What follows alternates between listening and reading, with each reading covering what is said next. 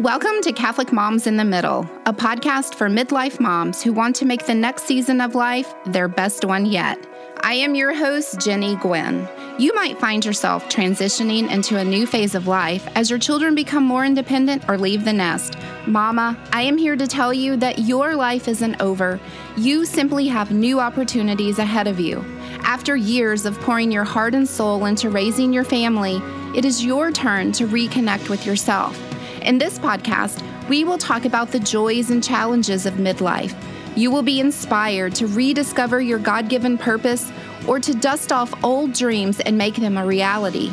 You'll learn how to navigate relationships with your adult children, to reconnect in your marriage, or focus on your health by being more active or finally losing the weight you've struggled with for years. Whatever this next season of life brings, this podcast will equip and encourage you to be happy, healthy, and holy. Hey friends, welcome to Catholic Moms in the Middle. I'm so glad that you are joining me this week.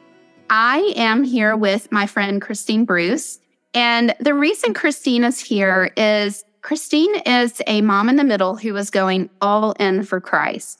And each month, I want to share with you the inspirational story of a mom in the middle going all in for Christ. Sometimes that looks like leading a ministry. Sometimes that may be serving and helping in different ways, or maybe different things they're doing with their family. And so I'm so excited to have Christine with me today. Welcome, Christine.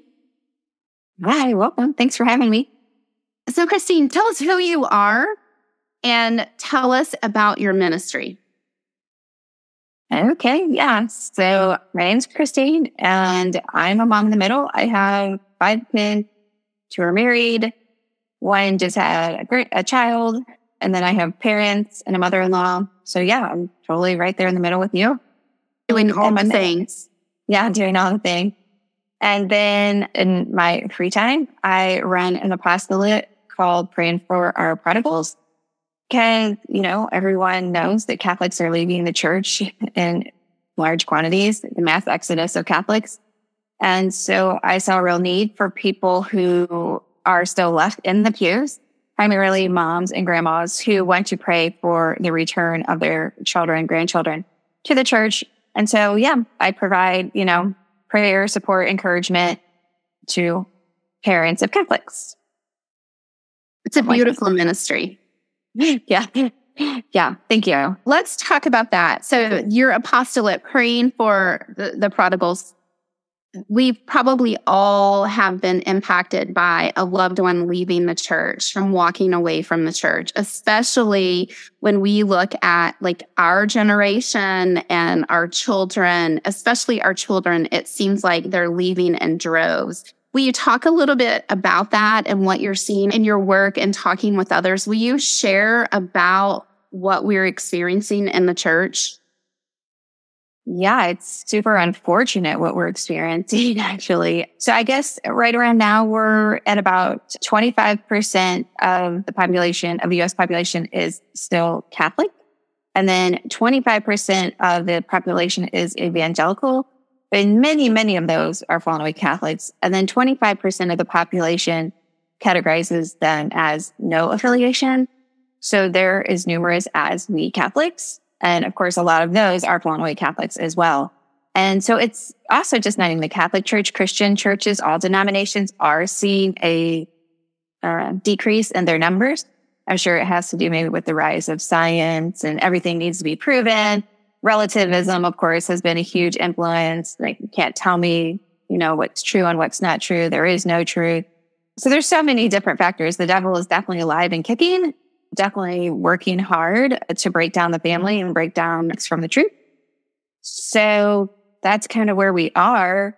When we look at this, we look at the situation in the church. And for those of us who love our faith, and I can't imagine living my life without that faith, without going to Mass and receiving the Eucharist. It is heartbreaking to see so many people walking away, or so many people not seeing the importance of it like we do. It's easy to share those numbers, and you said it's, relativism, it's people want proof or data that things are real before they believe. What are some of the other things that you're seeing in your own experiences in dealing with some of the women in your ministry who are coming to you? What are they experiencing, or what have you seen in families that are pushing people away from the church? I mean, it's so many, so many reasons that we can give. Divorced people don't want to go through the annulment process, or the annulment process is too complicated. That could be a whole situation there. The abuse scandal that's rocked the church in the last few years, of course, could be an issue. The mismanagement of money could be an issue. There are so many reasons, that people can give for leaving the church. But at the end of the day, I think it comes down to a couple reasons. They possibly, very likely, have not been properly catechized to what the church has. They don't even believe in the real presence in the Eucharist. I think the numbers are, only 30% of Catholics believe that. So then at the same time, they don't have a kind of, personal relationship with Jesus, right? So they don't understand even what they're leaving, right? So they can say all these other reasons, which all those are true and legit. But if they knew what they were leaving, they wouldn't be able to leave. They would see past those failings that, the church has done, or that have happened over the years. You would stay because you have a relationship with Jesus and you want to receive him in the Eucharist. And so that's really the end of in my understanding from what it's just that people don't understand what they're walking away from at the end of the day. Right. So you brought up 2 points talking about divorce and the abuse in the church. And I know in talking with people who have left the church, even in my family, the sons and daughters of some of my friends, one of them is because of divorce. And I have friends, maybe you do as well, who, because of the church's teachings on divorce, don't always feel welcomed. They don't completely understand the church teachings, and it's easy to believe that they aren't welcomed because they're divorced. So I think, like you said, making sure people are properly catechized and know that everybody is welcome into the church, right? Like everybody has a place in our church and everybody is welcomed, but some people don't feel that way. Do you agree with that? Yeah, of course. And same thing with all the same-sex marriage that we have now and all the, issues around that. And it is a misunderstanding, right? Everybody is welcome, but we don't want anyone to purposefully be living in sin if they can choose not to. Whatever that sin may be, we're all sinners. Right. And so we're all welcome there. No matter and church is a place of healing. Church is a place, right. Like that's what people don't know that they're walking away from. Church is a place where you come and find forgiveness and healing and become whole again, become complete. Mm-hmm. That's exactly right. I really try to encourage parents to limit the talking they do with their loved ones that are away from the church. A common mistake is people are looking for a one-liner that will convince them to come back. I'm pretty sure there isn't one, because I feel like if there was, Jesus would have made sure we knew that before he left. Right. And, what can I say to convince them to come back? And once again, we can look at Jesus. He was not able to convince every Jewish person to follow him while he walked this earth. And the thing is, if you raised your children Catholic, most of them know what you know about the church. Many fallen away Catholics are very well informed Catholics. They know what is going on to a certain degree, right? Maybe not everything like the Eucharist, like we talked about, but typically adult children do not want to hear from parents regarding the faith. They don't want to be convinced to come back. They don't want to be nagged to go to mass, whether that's Christmas, Easter, any other Sunday. I typically try to encourage the parents to do what they can do, which is these 4 pillars: trust, pray, sacrifice, and love. And, it's really, those are my talking points, week after week, not all of them all at once, right? But those are what I come back to, because we can all grow in trust. We can all do more praying. I firmly believe we can all do more praying. We fasting is one of those things that has fallen by the wayside in the church. And so fasting and sacrifice, and then love, which love can mean a lot of things. But primarily, I try to encourage parents to just love their children where they are. I mean, that's where God loves them too, right? And so how can we grow in love for God and let God's love flow through us to our children, no matter what path they're on right now, and just love them to an intense degree, because, they're hurting. Something has gone wrong that they're hurting, and they need healing. And like you said, that can come through God's love. It's just like when you have, when your children were younger, if a child was sick, with the flu, you would give them more attention because that's what they needed at that moment. And if your child is away from the church, they need you, but in a special way. They don't need nagging. They need loving them where they are. Now, if your child comes to you with questions or comments, I mean, sure, of course, talk to them about it. But I really encourage moms and parents to just wait for the child to bring it up and not the other way around. And that's so tricky. I can speak from experience that when you talk about not nagging and not pressuring them to go to church, I'm guilty of trying to lay that guilt trip on my children of going at Christmas and going at Easter. And, this would mean the world to me if you would go. There is a difference going because I don't want mom to be upset with me versus going because I know what I will receive and what I will find at church. Yeah.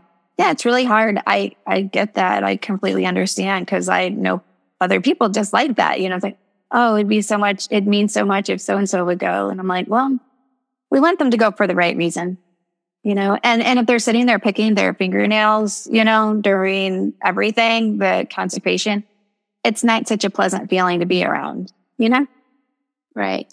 So these 4 pillars: trust, pray, sacrifice, and love. That's what you're encouraging parents, grandparents, family members to do during the waiting. That's right. Yes. And to help, and that, God always hears our prayers. God always answers our prayers. We don't know exactly the time, right? But, when we pray, something always happens. And so, and at the same time too, God wants us to intervene, right? We're called to be intercessory prayer people for our loved ones. And so if we are just waiting without doing those things, we could be waiting even an extended amount of time, or never. The conversion may never happen. We are called to participate in the salvation of souls. God told us that. Right. And one of the things that really helped start this apostolate was that I came across a passage in the Diary of St. Faustina. And it was just like during morning prayer. And anyway, so Jesus tells St. Faustina, "My daughter, I want to instruct you on how you are to rescue souls." I was like, what? Like how he's going to tell her right now how to rescue souls. Like, are you kidding me? Okay. What does he say? And he's like, "My daughter, okay, I want to tell you how to rescue souls through sacrifice and prayer. You'll save more souls through prayer and suffering than will a missionary through his teachings and sermons alone." Okay. So he flat out told it to her. And of course, if he's telling it to her, that applies to us as well.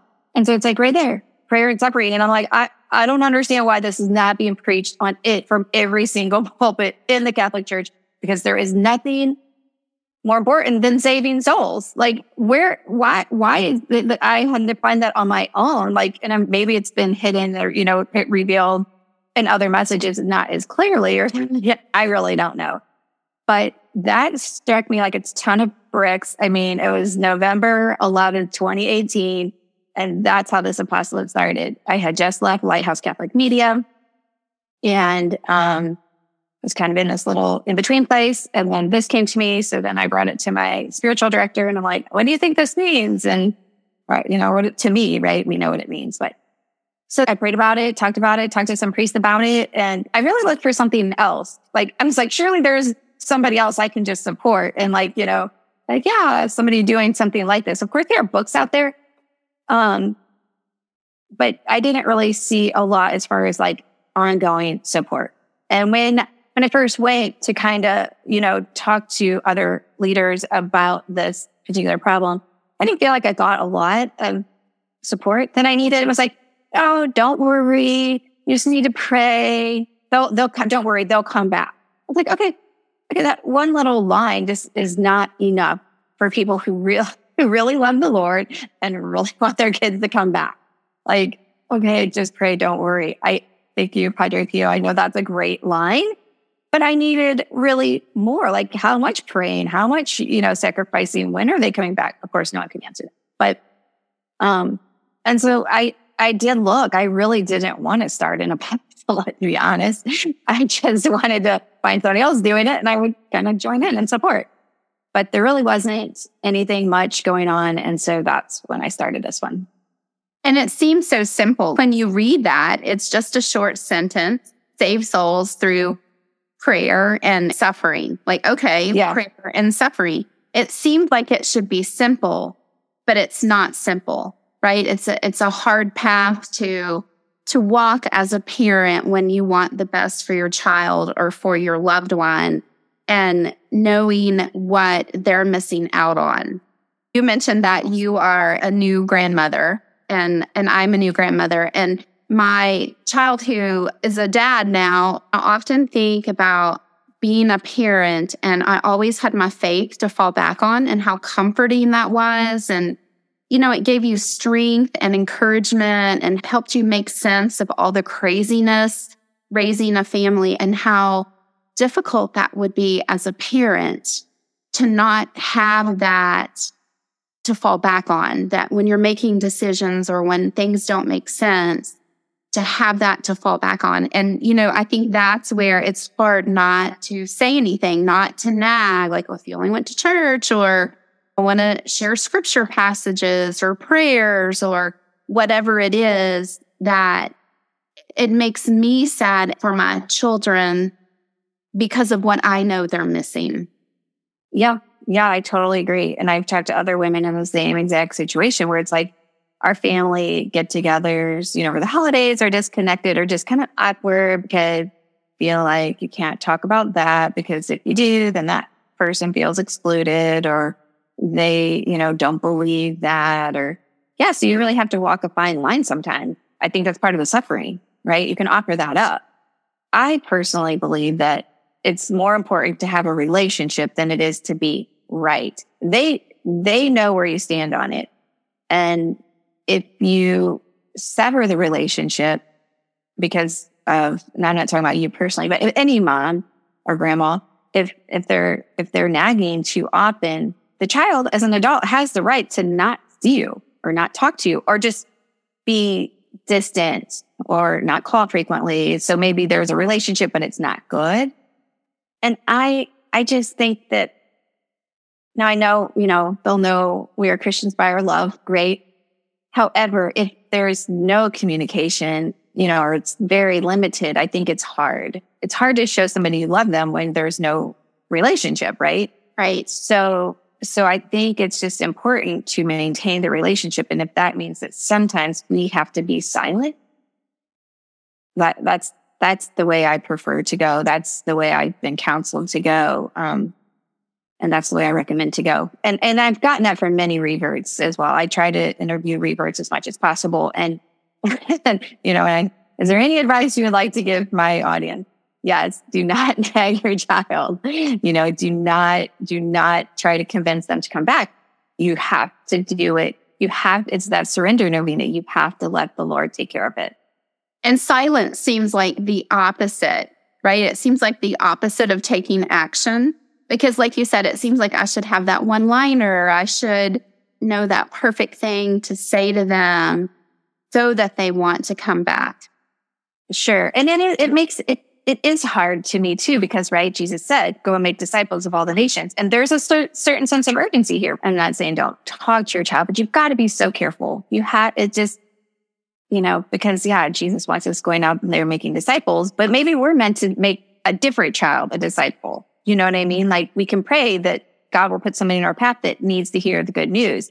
And that's probably not going to be our child from us, but maybe I'd run into your child and you'd run into my child. Who knows? The Holy Spirit can work in a lot of different ways. And so one of the things I do encourage people to pray is like, St. Ambrose was, very influential in having Augustine and helping Augustine with his conversion. And so I encourage parents to pray for a St. Ambrose to come into your child's life, because they're going to be more open to hearing it from somebody like that than they are from us. Absolutely. And one of my holy helpers, I like to call the saints that I call on quite often, is St. Monica. Of course. So, she prayed for so long for the conversion of her son, and she never gave up. She was always right there with him. And, from what we know about her, it took a very long time for him to come around. The time it takes a very long time. It takes a very long time. But the good news is we can be growing in our own sanctification as well. I mean, she wasn't a saint when she started either, and neither are we. And so through growing and trusting the Lord, praying, sacrifice, love, through your own growth too, you're becoming a saint and you're working on your own sanctification. And so there are things you can do. You can feel like you're really doing your part to help in their conversion, yet not feel the stress of talking to them about dogmas and Catholic teachings. I mean, because some of them will be able to out-talk you, especially not you, but people in general. Especially if they start, like, if you have an atheist, they know all the arguments. So tell me more about your apostolate.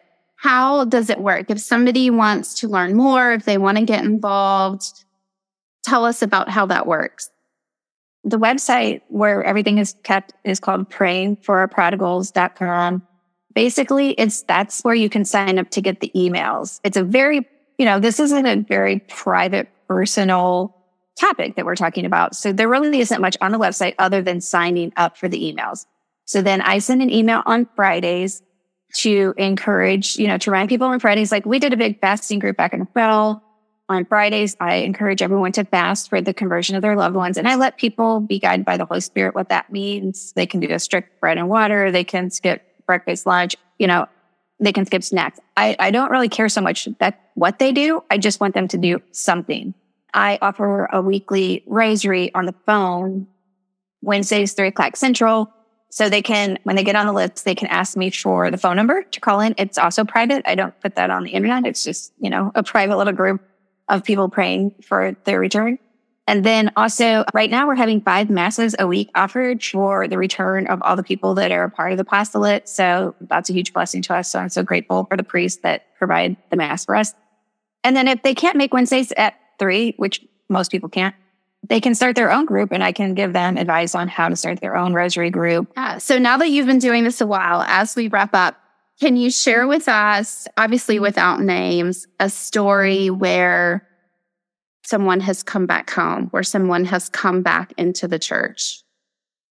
We don't always know how or what happens that somebody comes back. I mean, there have been many. I have this one guy who, after being in the Wednesday group for a while, he started his own family group. He's a little bit older than us. And he came from a family of he had 8 or 9 siblings. And so they were praying the rosary every night at 8. Well, the ones that were still in the church. And then they had a brother who was away from the church. And so they were praying for his return. And then, of course, they all have grandkids and, a big family. And so they're praying for all of their return. And he did call me recently. He's like, "You're never going to believe it." Well, of course, I would believe it. But, but yeah, his brother did come back to the church. And now he's praying the rosary with them nightly. He's reading the Bible, reading Catholic books. It just has been a huge 180 turnaround. Had spent most of his life, I'm saying 20, 30 years, as a fallen away Catholic, and is now back. I hear of deathbed conversions. That's very common. I've seen atheists that are now all the way back, going to traditional Latin mass. I mean, it's just, the Lord can do it and he will do it, but we have to just allow him to work, in his time and in the person's time, because it's got to be free will on their behalf. He doesn't want them to be forced into it, right?